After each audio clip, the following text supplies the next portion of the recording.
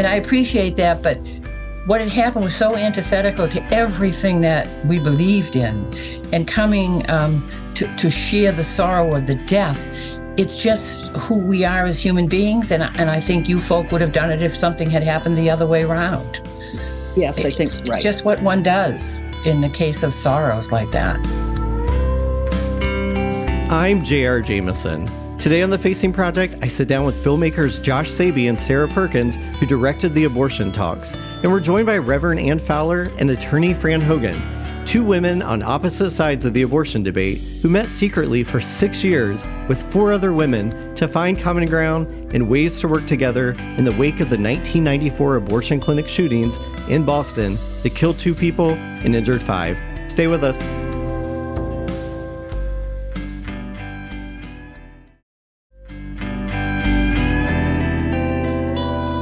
This season, I'm doing something a little different to mix up our format. I'll still share stories from past Facing projects to shine a light on specific topics and issues, but also I'll sit down for long-form interviews with best-selling authors, filmmakers, and other artists who are using their platforms to make the world a more understanding and empathetic place. Asking each of them, how do we create a more empathetic world in a time when listening has decreased and each person's message is competing with millions of others? Today's guests are filmmakers Josh Sabey and Sarah Perkins, who directed the film The Abortion Talks, and 2 individuals profiled in the film, Reverend Anne Fowler and attorney Fran Hogan. The Abortion Talks follows the lives of 6 women in Boston, including Anne and Fran, who were community leaders and advocates on opposite sides of the abortion issue, who agreed to sit down together to have talks about civil discourse and working together in the wake of the December 30th, 1994 shootings at 2 abortion clinics in Boston that claimed the lives of 2 individuals and wounded 5 others. This isn't a story about the shooter John Salvey, but rather a story of courage and the 6 women who said, we're bigger than what divides us. Of course, it wasn't quite that easy. The women agreed to 4 secret meetings held in the basement of a house, but their dialogues turned into 6 years of meetings and a shell-shocking letter they crafted together that was published by the Boston Globe in 2001 titled Talking with the Enemy. But the letter did something else than shock. It actually brought people together with vastly different beliefs to start talking about issues that divide them. Over 20 years later, Josh Sabey and Sarah Perkins sat down with the women to recapture the abortion talks and to learn what it was beyond their differences that brought these women together to have civil dialogues and ultimately close friendships. We consider abortion a violent act. It destroys a human life. People feel strongly when they think innocent human beings are being killed, and then people feel strongly when they feel they're being condemned for doing something. You know, if you're telling someone that what they're doing is against the natural law, right, and it's morally wrong, they're going to take umbrage at that, right? I mean, but that's what you have to do to try to convince them that this is really not a good thing to do. The protests were getting more violent. And the rhetoric was pretty high on both sides. We did a walk for life through the streets of Boston, and horrible things were screamed at us as we walked through the streets. That very harsh rhetoric that was playing out literally on the streets, it became very worrisome. It was intense. It felt kind of like a powder keg. So something had to give. There had been a 10-year period of some pretty serious attacks on abortion clinics, culminated in the worst one the country's ever had. We shouldn't have been totally surprised that something could happen, that another passionate, crazy person would show up in Boston and kill people. If people hadn't been killed, this conversation we're talking about wouldn't have happened. I don't think the pro-life women would have agreed to meet with us at all if it were not for that tragedy, for which I think they felt some guilt. You know, no matter what disagreements we had, we were very connected. We were bound to one another forever by the events of December 30, 1994. I want to welcome to the show the directors of the Abortion Talks film, Josh Sabey and Sarah Perkins, and two individuals profiled in the film, Reverend Anne Fowler and attorney Fran Hogan. Thanks for having us. Glad to be here. Yes. Absolutely. Thank you for joining me on the show. Anne and Fran, take us back to 1994, right after the shootings happened. The clip we just played highlighted the climate in Boston between pro-life and pro-choice advocates. But the two of you, along with four other women who are also leaders on either side of the debate, decided the conversation needed to take a shift. Take us to that moment. I would say that moment did not happen at the time of the shootings. It did not happen for a few months later. The day of the shootings, which was the day before New Year's Eve, those of us within the pro-life community were shocked and appalled by what had happened because it was antithetical to everything that we believed in. So on that day, the people within the pro-life community gathered at the residence of Cardinal Law because he wanted to get the message out condemning this action through to all of the parishes of the Archdiocese of Boston, of which there were hundreds. And he did not want it to go through the prism of the media, which we felt from the pro-life perspective sometime was not honest or complete. So we gathered at his residence and we got people to go to all the parishes. But that night as well was the first time that I wound up on a TV show with Nikki Nichols Gamble, one of the three pro-choice women. And we met that night and we were on the show together discussing these issues. And it was an extremely difficult time because Nikki knew these people personally. And I had never met her in person before. So at that point, we didn't know we were going to have the conversations. Had we had them ahead of time, I think that day would have been completely different. But from my perspective, it was a few months later before we got facilitators who decided to try to put us together. Anne may have a different perspective on that. Well, the evening of that shooting, I found out one of my parishioners called, I have a parish in Jamaica Plain right next to Brookline, and a parishioner just called me in tears and told me about the shooting. So there was a vigil that happened outside the clinic, one of the clinics, and there were speakers and prayers and candles, and everybody was just devastated. And then time went by, as Fran said, the Cardinal and then Governor Wells had asked for a lowering of the rhetoric. So the Public Conversations Project, which had been doing dialogues on difficult subjects, mostly abortion, I think, for several years, and I had participated in a number of those. And so when the Public Conversations people started looking for participants in this long-term project, I think I was somebody who came to mind, and I was a representative of a faith community and brought that perspective. Mm-hmm. At that time, after the shooting, the dial, had been turned up, and both of you were on opposite ends of the spectrum regarding your viewpoints on abortion. How challenging was it in the wake of that shooting to sit down together and begin conversations in a different way? It was extraordinarily difficult, I think. And, we had never done anything like this before, ever, and never even thought about doing it. And to a certain extent, I think both sides, perhaps demonized is too strong a word, but looked not in a positive manner on people on the other side. So it was extremely difficult. Anne spoke about the dialogues that had occurred before this one. I had never participated in any of those, neither had the other two pro-life women, because we were concerned that people would think we thought abortion was just an issue on which reasonable people could differ. So we had not participated. So it took a while for us to agree to do this. Mm-hmm. And from watching the film, you were afraid to be seen in public together, and you ended up meeting in a basement in Boston to begin these conversations. Talk through that process of consensus of meeting in a basement, and what were your fears about being seen in public together? Well, I had no fears. I'm a fairly fearless person, and I had nothing to lose. I was active I was a pro-choice activist in the Episcopal diocese. And I had some strenuous disagreements with people there, but I didn't have a constituency in the same way that the leaders of these various pro-life organizations had. So I had nothing to lose, and I believed in the process, and so it was an easy yes for me. Mm-hmm.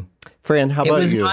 No, it was not an easy yes, and I really, really wasn't sure it was the right thing to do. It wasn't about any personal fear, anything like that. There was a concern about how it would be read within the wider pro-life community, that we respected the position, the pro-choice position, which we did not, or that we were seeking to have common ground and to kind of compromise on abortion, which we were not. And so I think all three of us from the pro-life perspective would not meet unless it was completely confidential and would never go public unless we all three of us agreed to it.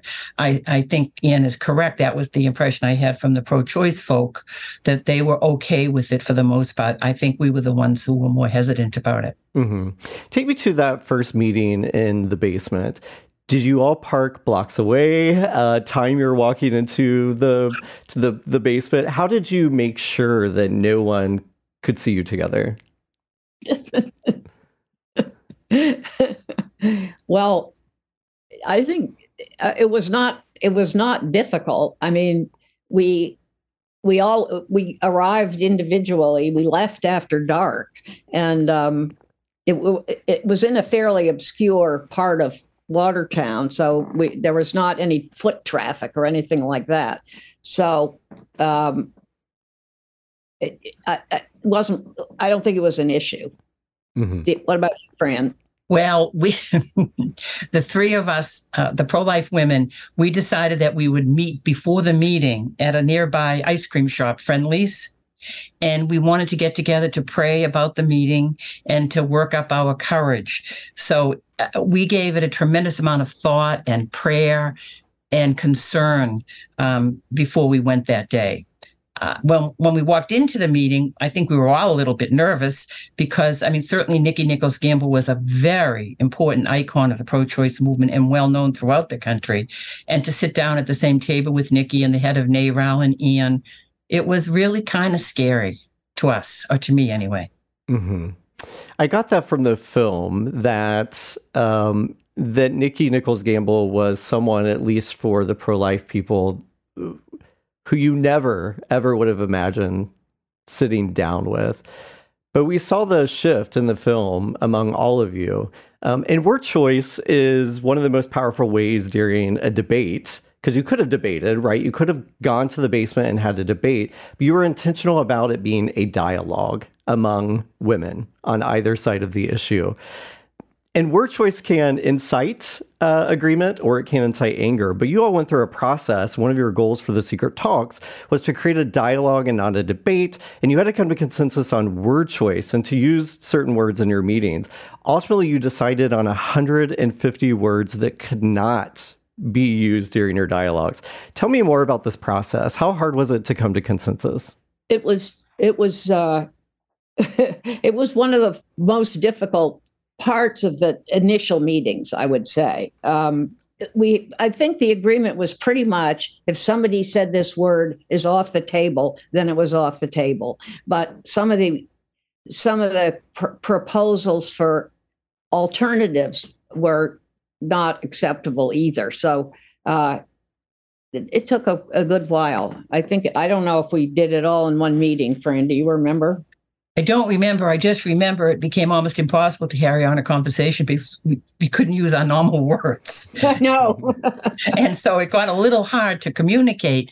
But, to show the differences, we would say an unborn child or an unborn baby, and our friends wouldn't agree to that. And so we came up with this use of the expression human fetus, which I don't think either side was happy with, but we needed to use some term for that. So we did come up with that. But I think you're right, Anne. I think it might have taken a couple of meetings.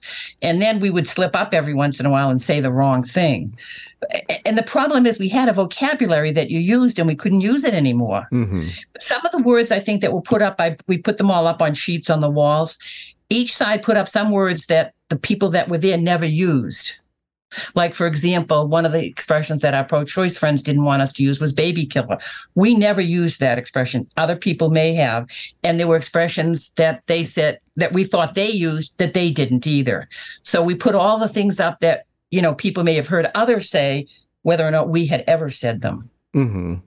Knowing in that meeting that there were words neither party had ever used, but you had assumed the other side of the issue did use these words. Was that almost an opening in some ways to say we can have these conversations?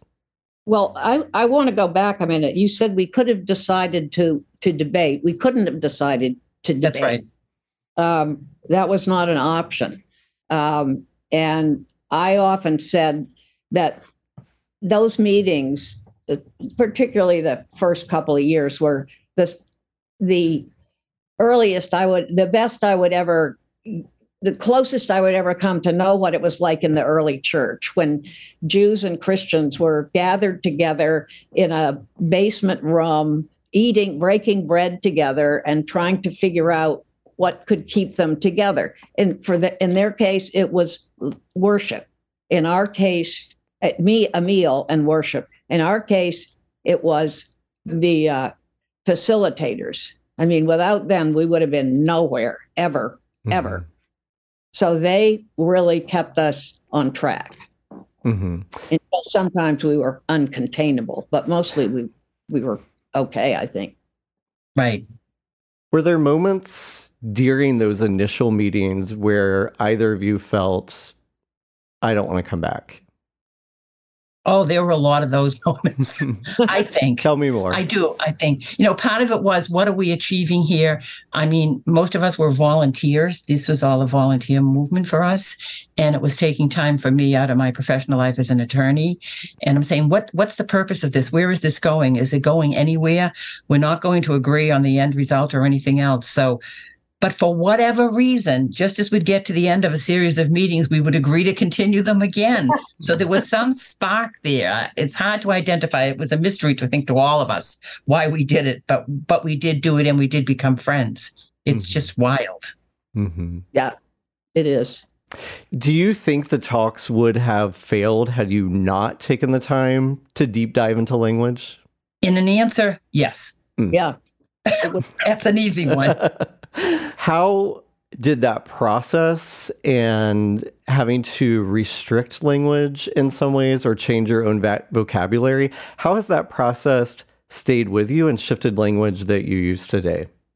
I'll tell you, that process has informed my conversation, not just on this ethic, but in many other areas of my life, even as you look at the political discourse in the country today. And I work in a law firm with partners whom we probably don't agree on what day of the week it is, but we can work well together. But I've learned that in talking with them, the words are so important if you're seeking understanding, that I try not to use hot button words, whether it be within the abortion debate or whether it be on political things that are happening right now in the world. Yeah, I would agree with that. I was not constrained by being the chairperson of a board. So I had not had to practice in the same way being careful with my language.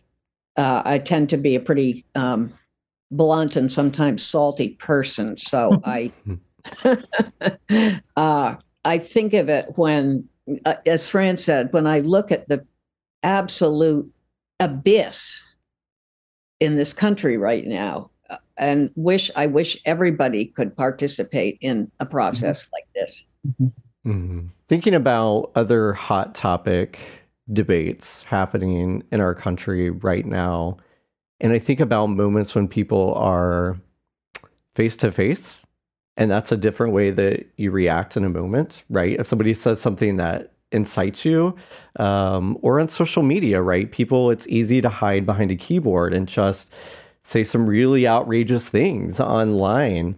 What advice would you have for people in a moment, right? In a flash of a moment when they're online and they see something, or they're in person and someone says something to them? How do they, in some ways, I guess, monitor their language or practice patience and discussion? I always say count for 10 seconds before you respond to anything, and consider or not whether or not your mother would be embarrassed to hear you say it. I never thought of that one. I taught my mother most of her swear words. Nice. I just, I don't follow social media very much. I feel innocent and happy to be innocent in that regard. I don't think it helps. I don't think much of it helps. Well, it stirs the people. I get emails every single day from all different perspectives, and you want to respond to every one of them, but you have to be careful what you do and what you say. As I say, I'm involved with different organizations, which I don't want anyone to think that I'm speaking for them. That's why I'm so cautious.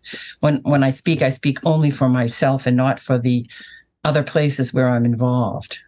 So I try to be very careful in a public environment. I want to go back to your meetings again, just for a moment. So in the film, you talked about how you all agreed on 4 meetings, right, in the beginning, but 4 turned into 5, that turned into 6, that turned into 7, that turned into years of meeting. And I imagine some of that is, right, coming to consensus, norming, storming, forming, right, as people often say. And there were tense moments. But at what point did you realize that this was going to be ongoing and something you were all committed to seeing through for years? I think I would say, Fran may have a different perspective. I think when we decided that what we were doing was so important that we had to, as we called it, take it out of the room. And we realized that it was going to be a big project to figure out how to do that. And we went through all kinds of ideas like planting a tree. I mean, things that really wouldn't have done the trick. It might have made us feel good, but it wouldn't have gotten the message out. So then we had to spend, I think, several years getting a statement that we could all agree on. And that was, that was that was probably the most painful, I think, part of the whole thing. After the first couple of meetings, it just was. It was extremely difficult to write that document. Absolutely. Yeah. And was that due to language, due to coming to consensus? Tell me more. I think language was a big part of it. But I also think it sounds dumb to say this, but I think it took me 2 or 3 years to realize that we were coming from completely different worldviews. And part of writing that article involved setting forth separately the 2 worldviews that we had. And you think we would have realized that from day one. I did not. I thought that we had some basic agreement on some of these very serious matters, but we did not. And then I understood what informed the other side.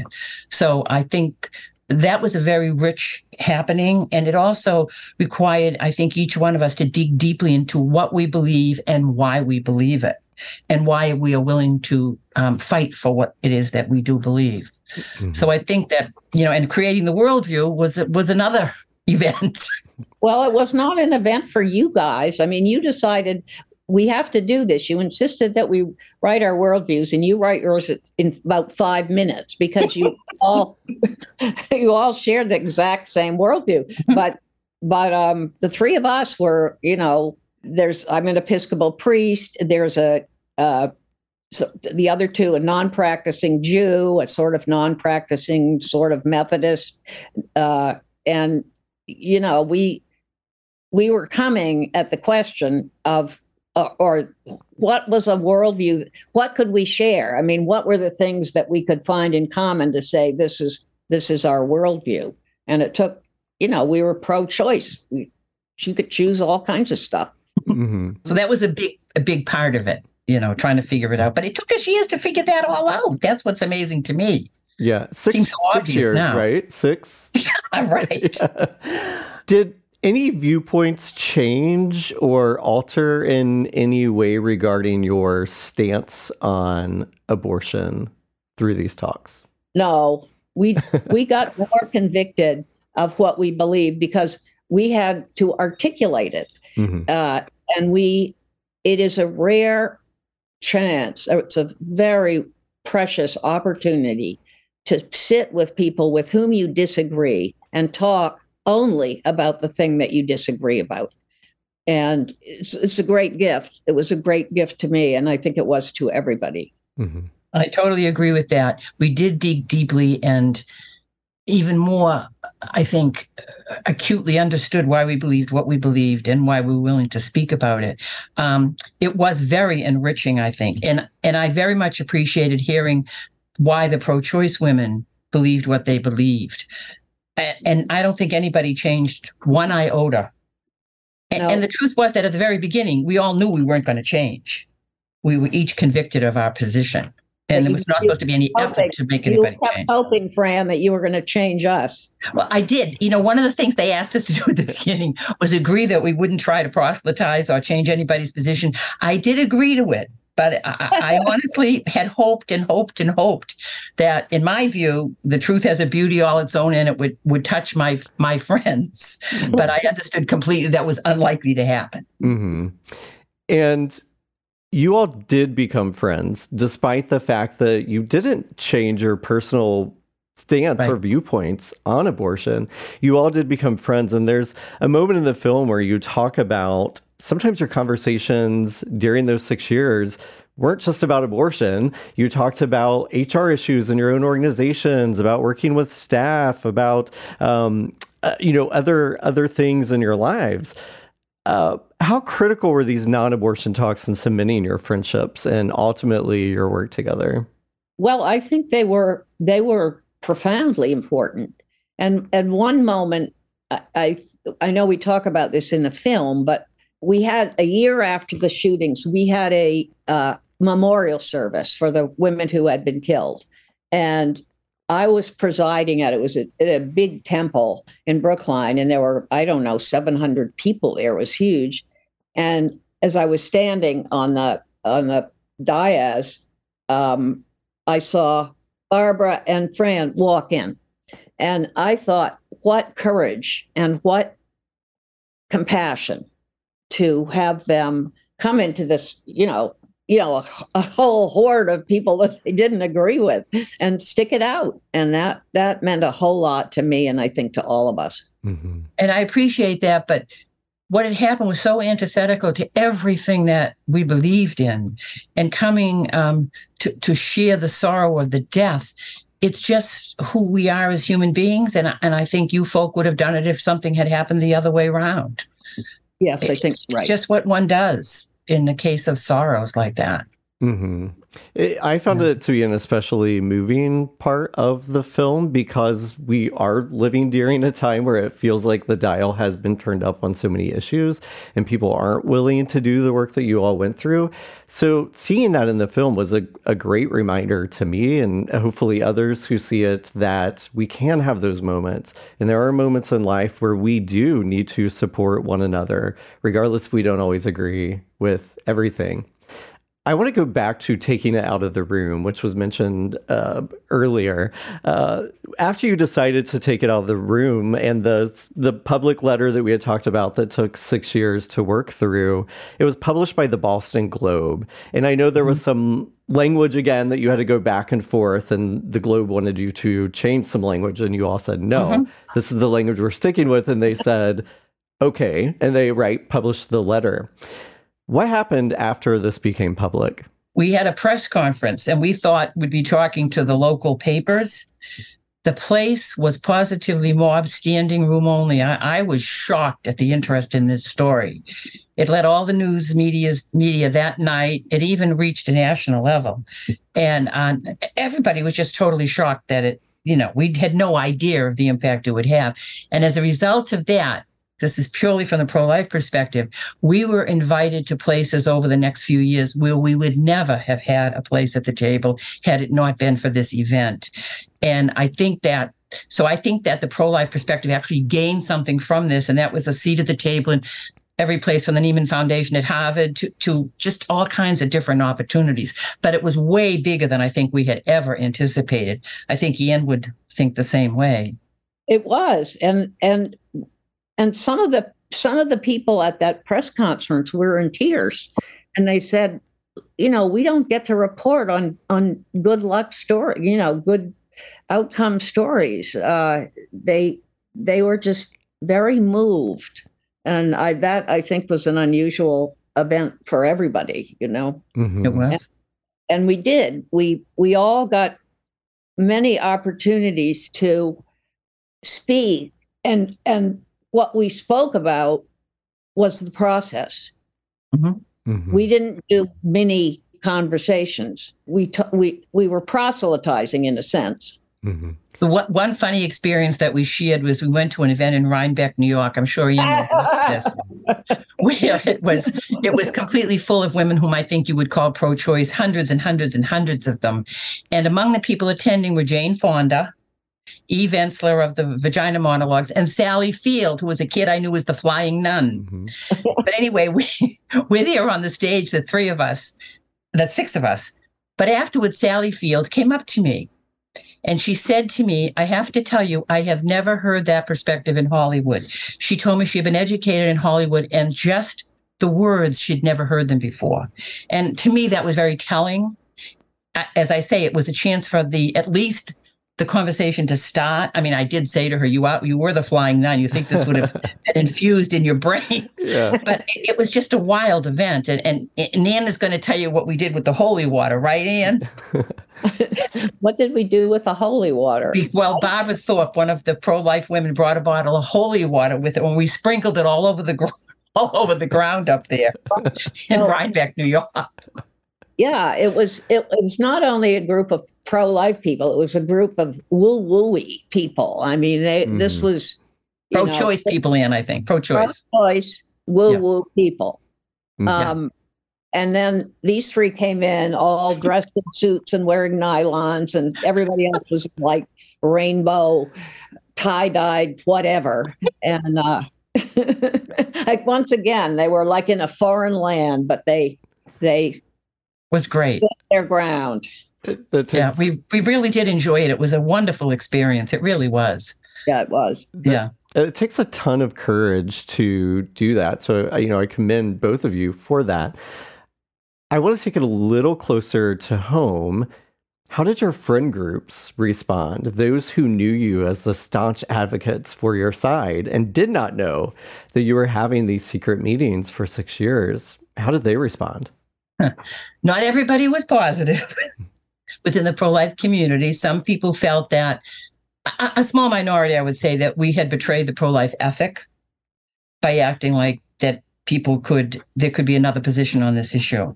But for the most part, I think people were pleased because, as I say, we got a seat at a table where we would never otherwise have been. Mm-hmm. I don't know within the pro-choice community, Ian, if there was that kind of a reaction. The reaction that I got was, I can't believe that you have the patience to do this.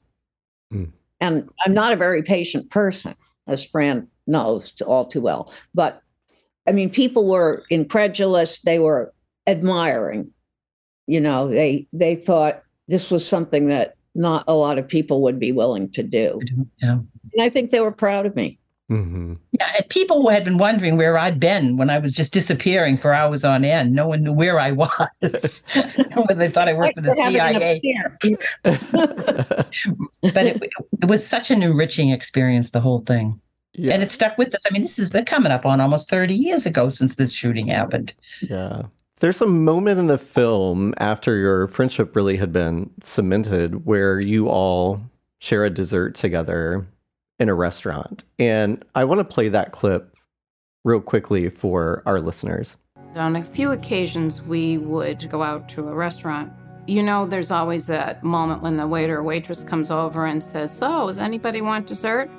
And everybody wants dessert, but nobody wants to admit they want dessert. And somehow a dessert gets ordered, and the waiter brings this dessert and a bunch of spoons. And I can remember as each of us were taking a taste of that dessert, that this is remarkable. That we could partake of the sweetness of this dessert like people do and not think anything of it. It was a moment that I really remember as being kind of like, this is good. That's such a great scene that just really shows the human condition in its fullest form. What did you learn about yourselves after going through this process and having this shared history? We all like dessert. What did you have for dessert that day? Do you remember? I have no idea. It was like a metaphor for the whole event. That we could come together, and we could, whether you liked the dessert or you didn't like the dessert, you stuck it out, you were together, you tried to work it out. I think I learned that I can get along with people with whom I fundamentally disagree, which is good because that's probably half my own family. And you learned a way to talk about it, and to break bread together, and not have it be a thing that everybody shut up and no one would talk about. So I think it taught a great lesson in that respect. Do you ever look back at pre-1994 and wish these talks would have started sooner? I don't think it would have made one bit of a difference because John Salvi was not part of the pro-life community. I feel no guilt for John Salvi. What he did, we are completely opposed to violence, and his was the most violent of actions. So I even think afterward, you can't stop some crazy person from doing some crazy thing. I'm not saying that it wouldn't have been good to have the conversations, but would have prevented this from happening? I don't know. I don't think so, but I don't know. I don't think so, because he's crazy. He was crazy. But I think that it would have been even more devastating had we had, I don't know. I mean, maybe we would have been able to comfort each other. But it might have just driven us right apart. I don't know how we could have survived that. Right. I'd like to think we could have, but it would have been very, very difficult. Well, one anecdote from the night of the shooting when I went to, I forget, Channel 5, I think it was, and Nikki was there, and they were interviewing a pro-life and a pro-choice person, and we sat in the green room together, and she was there with her husband. And I did not get up and go over and give her a hug and tell her how sorry I was. I did nothing. I was frozen in my seat. Had that happened later, I would have been my real, authentic self. I would have given her a hug, told her how sorry I was. And later, I think it was when I was in Rome. I served on a pontifical commission in Rome, and she was going to Rome, and she said, if you see me, you don't have to say hello to me. So people. And I thought, you got to be kidding me. Of course I'm going to say hello to her. And I thought back to that night in the green room when I failed myself as a human person, I think, So it made me think that through. But she was willing for me not to recognize her, which really was quite extraordinary, I think. Maybe she didn't want to recognize you, Fran. That's entirely possible. But Nikki, who is, I say, that was the most well-known of the whole group, it turned out to be just wonderful. We really loved Nikki. She was funny. She was smart. She was honest. When we met, one time we got invited to, I think, a coffee or a tea at Cardinal Law's residence after it went public. And Nikki said to me, "Do you think the ceiling will fall in when I walk in?" I said, "I don't think so." But his mother had been a Methodist, Cardinal Law's mother. And so he went around the table and he gave each of the participants a copy of the Catechism of the Catholic Church. And I'm like rolling my eyes thinking this is not going to play out well. But when he got to Nikki, he said, his mother had been a Methodist or whatever it was. And he said, "I know you probably don't agree with everything in this book." I wanted to say, no kidding. But he said, "We're all called to prayer. Why don't you just read the section on prayer?" And I think Nikki appreciated that, So we had that crazy gathering. I mean, we're in Rhinebeck with Jane Fonda, and now we're in the Cardinal's residence. Whoever would have thought this was going to happen? All things you never imagined, right? I think we were at the Cardinal residence first, and so that gave you all the courage and strength. That could be. Weirdness in Rhinebeck. Right. How often do you all get together or see each other today? Not very often. Have we seen each other within the last year? We went to, whose house did we go to? Nikki's house, didn't we? Yeah, that's right. Sarah's shaking her head. Right. Yeah, we had a lovely dinner at Nikki's house. Not as much as we had before, that's for sure.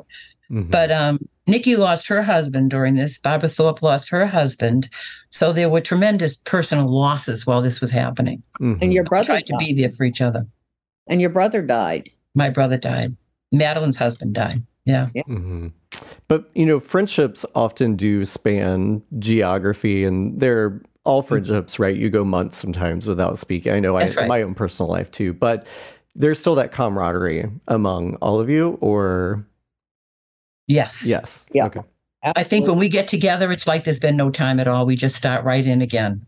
Mm-hmm. And of course, after Roe went over, we had been through so many, I would say, pro-choice victories that when we had a pro-life victory, it felt so different. It was very different, Yeah. Mm-hmm. Did you all connect with each other after that moment? How did that conversation go? I think we had the dinner at Nikki's after that, if I'm not mistaken. Yeah. Well, I mean, clearly we all had our own positions, same as always. Yeah. Can I butt in here for a second? Yes. Okay. So just so we actually watched. So this was the first time that all 7 of the women, including Susan, the moderator, had a chance to see the full work, that's documentary. Right. And so we actually gathered to finish watching it.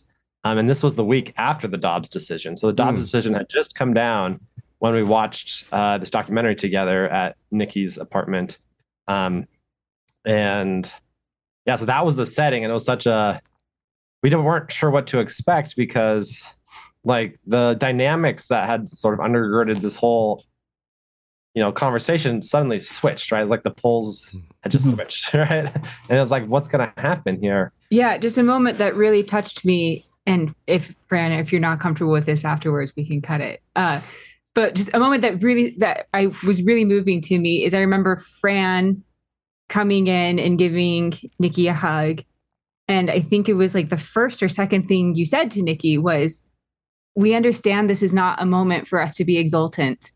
Mm-hmm. You must be hurting. And right. we understand that. And I thought that was such a beautiful moment of just recognizing the importance of the relationship here, rather than touting a victory or something. I think that was part of my understanding of what it means to be a human person and be compassionate, that I had failed at the very beginning. But this was not a moment of exaltation whatsoever. And I completely understood how our pro-choice friends felt. Not that I did share the decision, but I did understand the sense of loss, because we've been through it so many times ourselves. And you said to me, just remember, this was us 20 years ago. Right. That's right. Mm-hmm. That's right. Yep. So this was a week after the Dobbs decision. The conversation, you did talk about abortion, though, right? And if you don't mind, I'm curious to know, how were you feeling in that moment among your friends? I mean, that would be a weird juxtaposition in some ways, feeling supported, but at the same time feeling heartbroken and on an opposite side. Could you talk a bit about that? I don't recall, maybe I have therapeutic amnesia, but I don't recall feeling anything but glad to be with people who would understand how we were feeling. They would understand across this great divide of philosophies, and would comfort us, which they did. I had forgotten it was right after Dobbs' decision. I forgot that. I just remembered the food and the dinner. That's Fran every time. That's me, right. Josh and Sarah, I want to turn it back to the two of you for a moment as the filmmakers. Why was this story important for you to tell?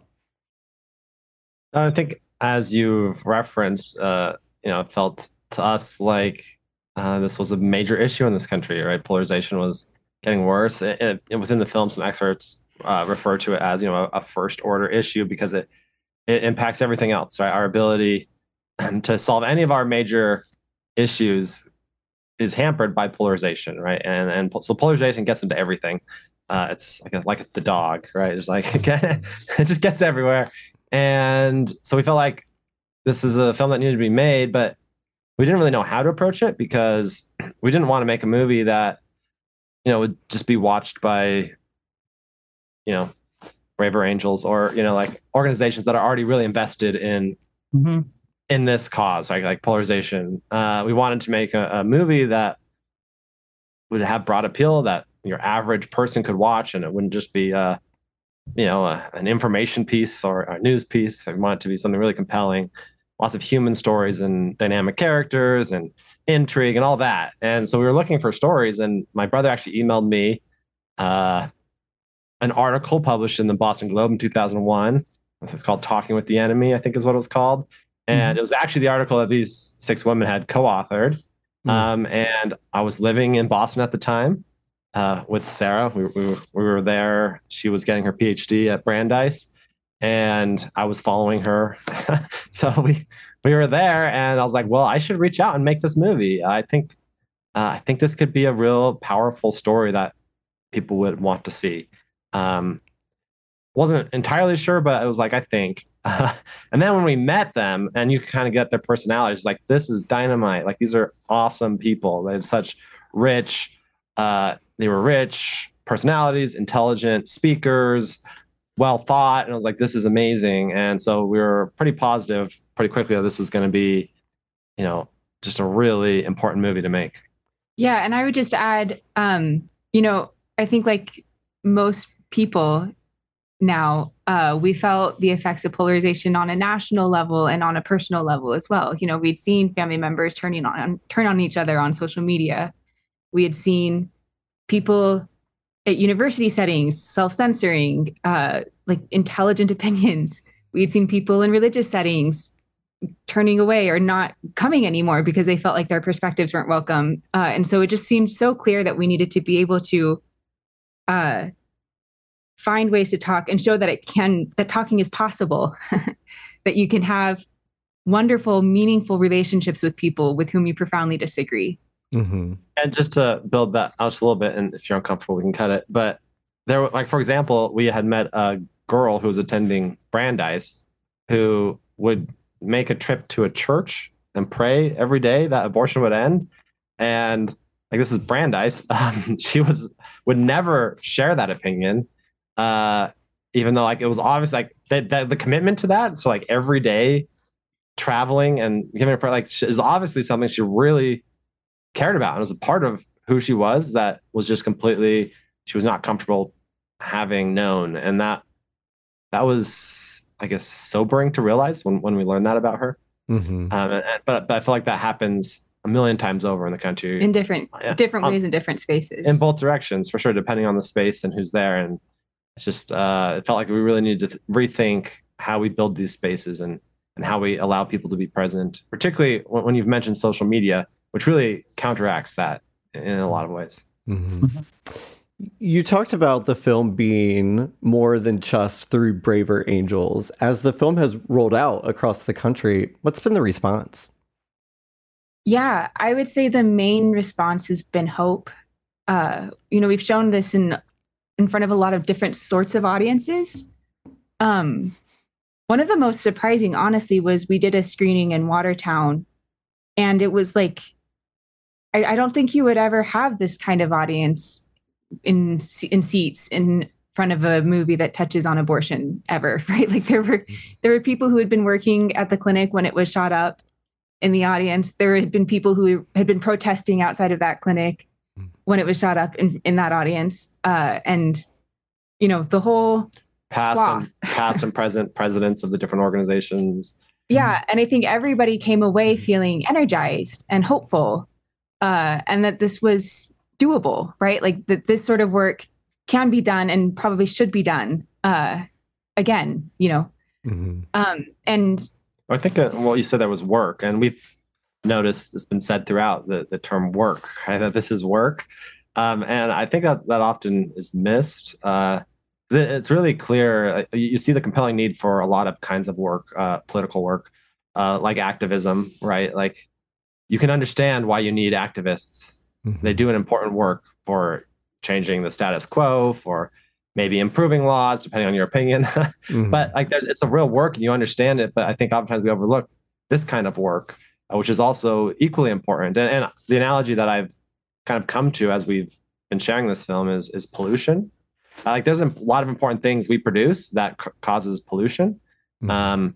And we need to produce those things, but we also need to realize that we're polluting, and there's another kind of work that needs to be done, right? And if you're polluting, you need to be involved in the work that makes up for that, right? That redeems that says, well, we need to unpollute, we need to be carbon neutral, or whatever it is, right? We need to invest in this kind of work. And this is the same thing on a political level, where we've been polluting constantly and not realizing that there's this other kind of work. What's like the opposite of pollution? Depollution? There's got to be a word for Cleanup. Cleanup? Yeah. Whatever. Like there's a cleanup work that we need to do, this rehumanization work, and leaders need to be involved in that, and it needs to feel like really important, because it is. Yeah, sorry, one other thing. Just I think there's a sentiment that we've heard a lot, like you just need to meet the other side. Like you just need to meet people who disagree with you, and that's all. Like that's all you need to do. And that's a nice thought, but I think in reality it's not so. I think there is a lot of work. And I think this movie is a great example of just how much work it can take if you really want something useful to come out of that. And there are a lot of research into this that shows like there are situations where in meeting people can work, but it really depends on power dynamics and all sorts of things. And it's just, we have to just be really intentional about first creating spaces where diversity of opinion can exist productively instead of destructively. And I think that's one thing that the film really gets at, is it's sort of Susan is the one who talks about civic fusion, right? This idea that there are these particles that resist each other, right? Your protons and electrons, I guess, or is it the neutrons? Protons and neutrons that would actively resist each other. But the nuclear force holds those together, right? And it's a great amount of energy that can be released with fusion, right? This huge, you realize how much energy is in there, and that can be really productive energy, and it can be really destructive energy. And so these differences, if we set up situations, whether it's a business or politics or in your own homes, differences can be very productive. They can lead to creative solutions. They can just lead to humanizing. They can, lead to all sorts of positive things, even things that are hard to explain, as these women, I think, tried to articulate, that it changed their lives. Changed, like, on a really fundamental level, it changed how they view the world and each other. But it can also be really destructive. So just really being intentional about that energy that's there. Josh, you reminded me of something, which was somebody asked us, I don't know if you remember this, Fran, but somebody asked us if it wouldn't have been good to have a man in the group. And we all said, absolutely not. I felt like no man would ever be able to stay with the ground rules. Well, it just so happened that at the time, the leadership was all female. Yeah. The different sides of it just so happened to be that way. I don't think that the facilitators planned that from the beginning. I would like to just say one word about the facilitators, Laura Chasen and Susan Podziba. They were extraordinary women. Laura has since passed on. Extraordinary women who really put their heart and soul into bringing us together. And other people are not going to have the benefit of that. So it's a little more difficult, I think. Yeah. They were an extraordinary pair. An extraordinary partnership. Laura was the visionary, and Susan was the enforcer. It was a very good and effective combination. It was, yeah. And we appreciate Josh and Sarah and the work they did on this, because it's like, trying to corral a bunch of cats to get us all together and have us make any sense whatsoever. So we appreciate all that they did as well. Yeah. Well, and most of all, that you had the idea, you had the vision that this could be an important film, and we'd had other potential offers that always fell through. Somebody quite early on wanted to do a film, and I guess couldn't get the grant to do it, and so we didn't really think anything like this would happen, I think. We just felt really lucky to be able to do it and to spend so much time. It's a weird thing when you make a movie like this, you interview all these people and then you spend years were done. We spent hundreds of hours, going through all the footage, and we felt like super close to all these women, and they had like seen us for a couple hours. So it's like a weird difference that you have as a filmmaker where you've spent hours with these people. But yeah, it was a really meaningful project that we're still in the middle of getting it out there. I don't know how anyone could walk away from the abortion talks and not empathize with each person in the film. I think you did a really great job of showing that, and the amount of bravery and courage that it took Anne and Fran and the rest of the women to sit down together to say we're bigger than what divides us. Going back to kind of our earlier conversation about the dial being turned up today for a variety of reasons, we're in a time, like I said, we're driven by social media and algorithms that silo us. And it feels like, are we able to connect across differences? And there are people doing the good work, like Braver Angels we've talked about and other organizations. I'd love for all of you to add your own personal perspectives to this. How do we create a more empathetic world in a time when it feels like listening and understanding the lives of others has actually decreased? Well, I think people since the beginning of time have had disagreements, and they will until the end of time. My view is that you do it one person at a time, because we're not going to have the benefit of facilitators or anything like that.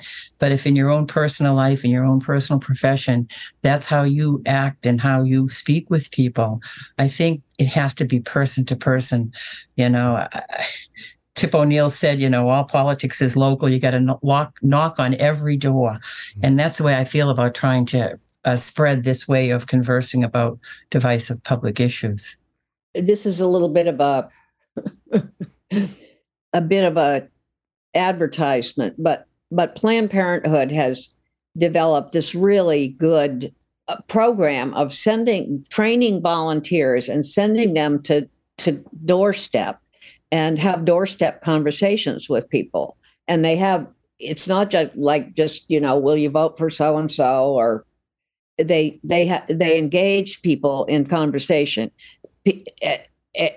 People who may not agree with them in the beginning, but they find something to talk about that is depolarizing.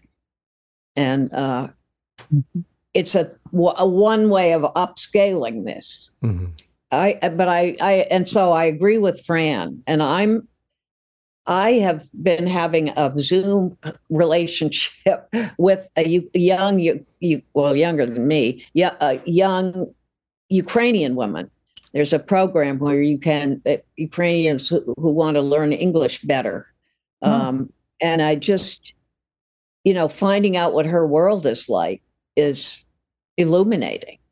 And it's not necessarily that we disagree about things, but we haven't gotten there yet. We don't know yet. I think we did touch on abortion, actually. And I think we would disagree about that, but we didn't pursue it. Yeah, for me, I think there's a few big takeaways from this film. One of them certainly is that I think the world turns on these sort of quiet conversations that are happening all over the place that you don't see. I think the women involved in this conversation, many of them had very public lives. But it was this quiet, hidden work that had, I think, a really profound public impact. Even what I was like, when we were working on this film, I was sifting through all of these old Boston Globe articles, and there was an opinion piece, and the title was, "Has anybody's opinion changed on abortion? Maybe not, but the rhetoric has." And this was years before they took it out of the room. And so I think it might feel really purposeless to have conversations with people you profoundly disagree with, or to continue, having humane discussions with your uncle over Thanksgiving dinner. But it does matter, if both, I think, personally in your own life, and certainly that's worthwhile, but also I think on a national level, the ability to do this work, to be dedicated to the peacemaking around it, conversation by conversation. It matters a great deal. Yeah. And so from the very beginning, I was worried about scalability. How do you duplicate these conversations, right? It's not really scalable. You can't get a moderator in the room with 3 people from each side and have go on for 6 years, right? Like that's not like a scalable solution to polarization. I don't think. I mean, maybe you could, but it would be a big ask. But I do think there's so that's something I was concerned about from the very beginning. But I do think there are 2 takeaways from this film that are scalable. One is a personal takeaway, and the other is more public. On a personal level, it's hard to do this. Like it's hard to just even meet people you disagree with and start a conversation with something you disagree about and keep it civil and right. Like there are lots of things that can get in the way of that from happening. Not the least is social media. If you're on social media, you have an audience, right? And if these women were meeting with an audience watching, like that's what they were like in the public sphere, right? Like you can't really do that. And then you can't really control how someone else. It's hard to set rules for conversations. There's lots of things, but when you do have these conversations, when you find ways to ask good questions and try to understand, there's a personal change that happens. You realize first that there are a huge diversity of opinions around you. When you start having these conversations, you realize that even amongst the pro-choice or the pro-life movement, there's a huge amount of diversity, right? You realize that that these aren't dumb, whatever label you want, opinions. Like even if you really disagree and you think you have all the right reasons, they often have really intelligent, well thought opinions too, with real reasons to believe it. And so it's sort of the posture is sort of the opposite of straw manning. It's strong manning. You realize that there's actually, when you look at this position from its strongest point, there's actually something powerful to it, and that changes how you approach issues. It adds nuance, as well as changes just your perception of the world. Then the public, I guess, solution to this that I think is scalable is leadership. If this became a part of leadership, that we saw leaders are actually the ones who have the power to create these spaces, and we made that like a leadership training. Like, how do you create spaces where diversity of opinion functions productively? Let's just realize that no matter where you work, you have a diversity of opinion there. And that became something like you could create those spaces where people, you can set those rules, and you can make it so that diversity functions productively. And that's something leaders can do. And these were all leaders, right? So in a way, this film is about leadership. These were leaders who decided to take the time to do this, and who then changed how they led in their own organizations, right? They made changes within their own organizations. Like Nikki says in the film, that one of the most important things she learned as a leader was to understand the diversity of opinions around you. And so as a leader, you can really make a difference in this world and how people interact. Mm-hmm. It took a lot of courage to do what you all did, and even to the 2 of you, Josh and Sarah, to make the film. And I hope that everyone in the country gets an opportunity to see it. Josh Sabey and Sarah Perkins, directors of the Abortion Talks film, and Reverend Anne Fowler and attorney Fran Hogan, both members of the Abortion Talks and featured in the film. Thank you so much for joining me today on the Facing Project. Thank you. Thank you for having us. Absolutely. More about the Abortion Talks at abortiontalks.com.